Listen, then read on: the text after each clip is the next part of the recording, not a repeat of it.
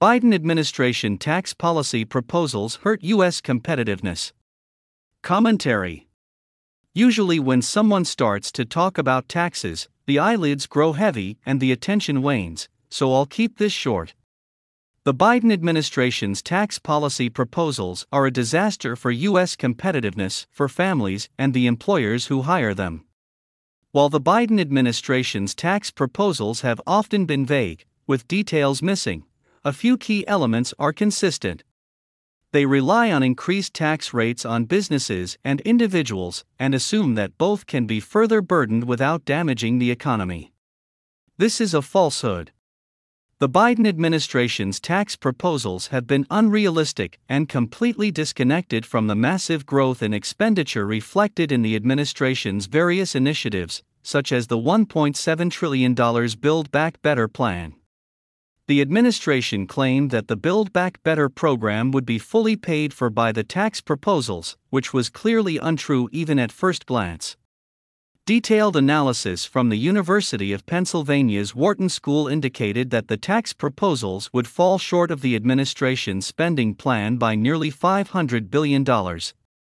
More relevant for individuals is what Build Back Better means for personal income tax. According to analysis from the Tax Foundation, the nation's leading independent tax policy nonprofit, under the Build Back Better framework, the average top tax rate on personal income would reach 57.4%, giving the U.S. the highest rate in the Organization for Economic Cooperation and Development. All 50 states plus the District of Columbia would have top tax rates on personal income exceeding 50%. Under the administration's plan, the top statutory income tax rate on personal income would be higher than Japan, France, Denmark, Sweden, and each and every one of the 36 OECD nations. State taxes would fall on top of this. For example, a top-earning tax resident of New York or California would face a marginal tax rate of 66.2% and 64.7%, respectively. For places like Texas or Florida without state income taxes, the top rate would nonetheless be 51.4%. What will happen to incentives when somewhere between half and two-thirds of income is paid over to the government to pursue policies and programs that most Americans do not support?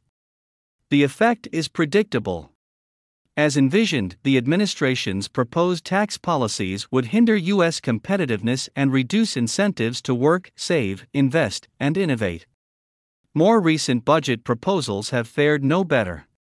For example, the Biden administration's 2024 budget proposals would, according to analysis from the Tax Foundation, add up to $4.8 trillion in new taxes targeted at businesses and high-income individuals.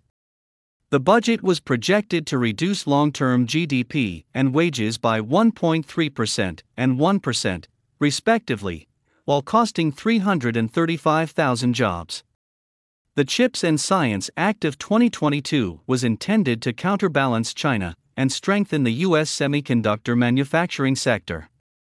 The objective was to encourage capital investment in American companies, but requires firms that receive funding under the program share excess profits, without clearly defining what that means, with the federal government. This uncertainty is an arbitrary and undefined hidden tax that, rather than strengthening competition and encouraging innovation, will have the opposite effect. It will scare away private sources of funding which will not want to risk invested capital only to see the value created expropriated by the government.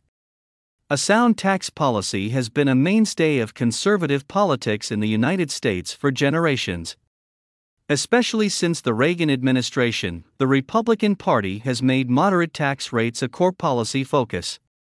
Before the Reagan administration, the maximum federal income tax rate ranged between 60 to 70% throughout most of the post-war era, and as high as 90% during the FDR years. President Reagan launched a new era focused on lower taxes as a stimulant for innovation, investment, and growth. The model worked.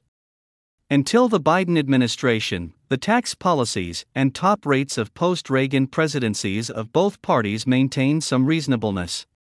While Democrats tended toward higher rates and the Republicans somewhat lower, neither sought to move the maximum rate much above 40%. And, before President Biden, neither seriously considered imposing an annual wealth tax, a coercive tool used by only a handful of nations around the world. Wealth taxes have been pursued by socialist and communist regimes which sought extreme measures to level wealth inequities in society, but they backfire through widespread manipulations including asset hiding and expatriation. The United States already has an inheritance tax, which is a one-time equivalent tax on estates payable at time of death, and a dozen or so states have similar estate taxes. These are exploitative and punitive against people who are land or asset rich, but cash poor, like many of our farming families in rural America. There is a direct link between taxation and inequality. The current U.S. tax code benefits the wealthy, whose primary source of income is capital gains, at the expense of the working and middle classes, whose primary source of gain is ordinary income from their hard work. Fundamentally, if taxes on capital are lower than taxes on labor, inequality will continue to rise. This will, over time, lead to increased social unrest, instability, and reduced competitiveness.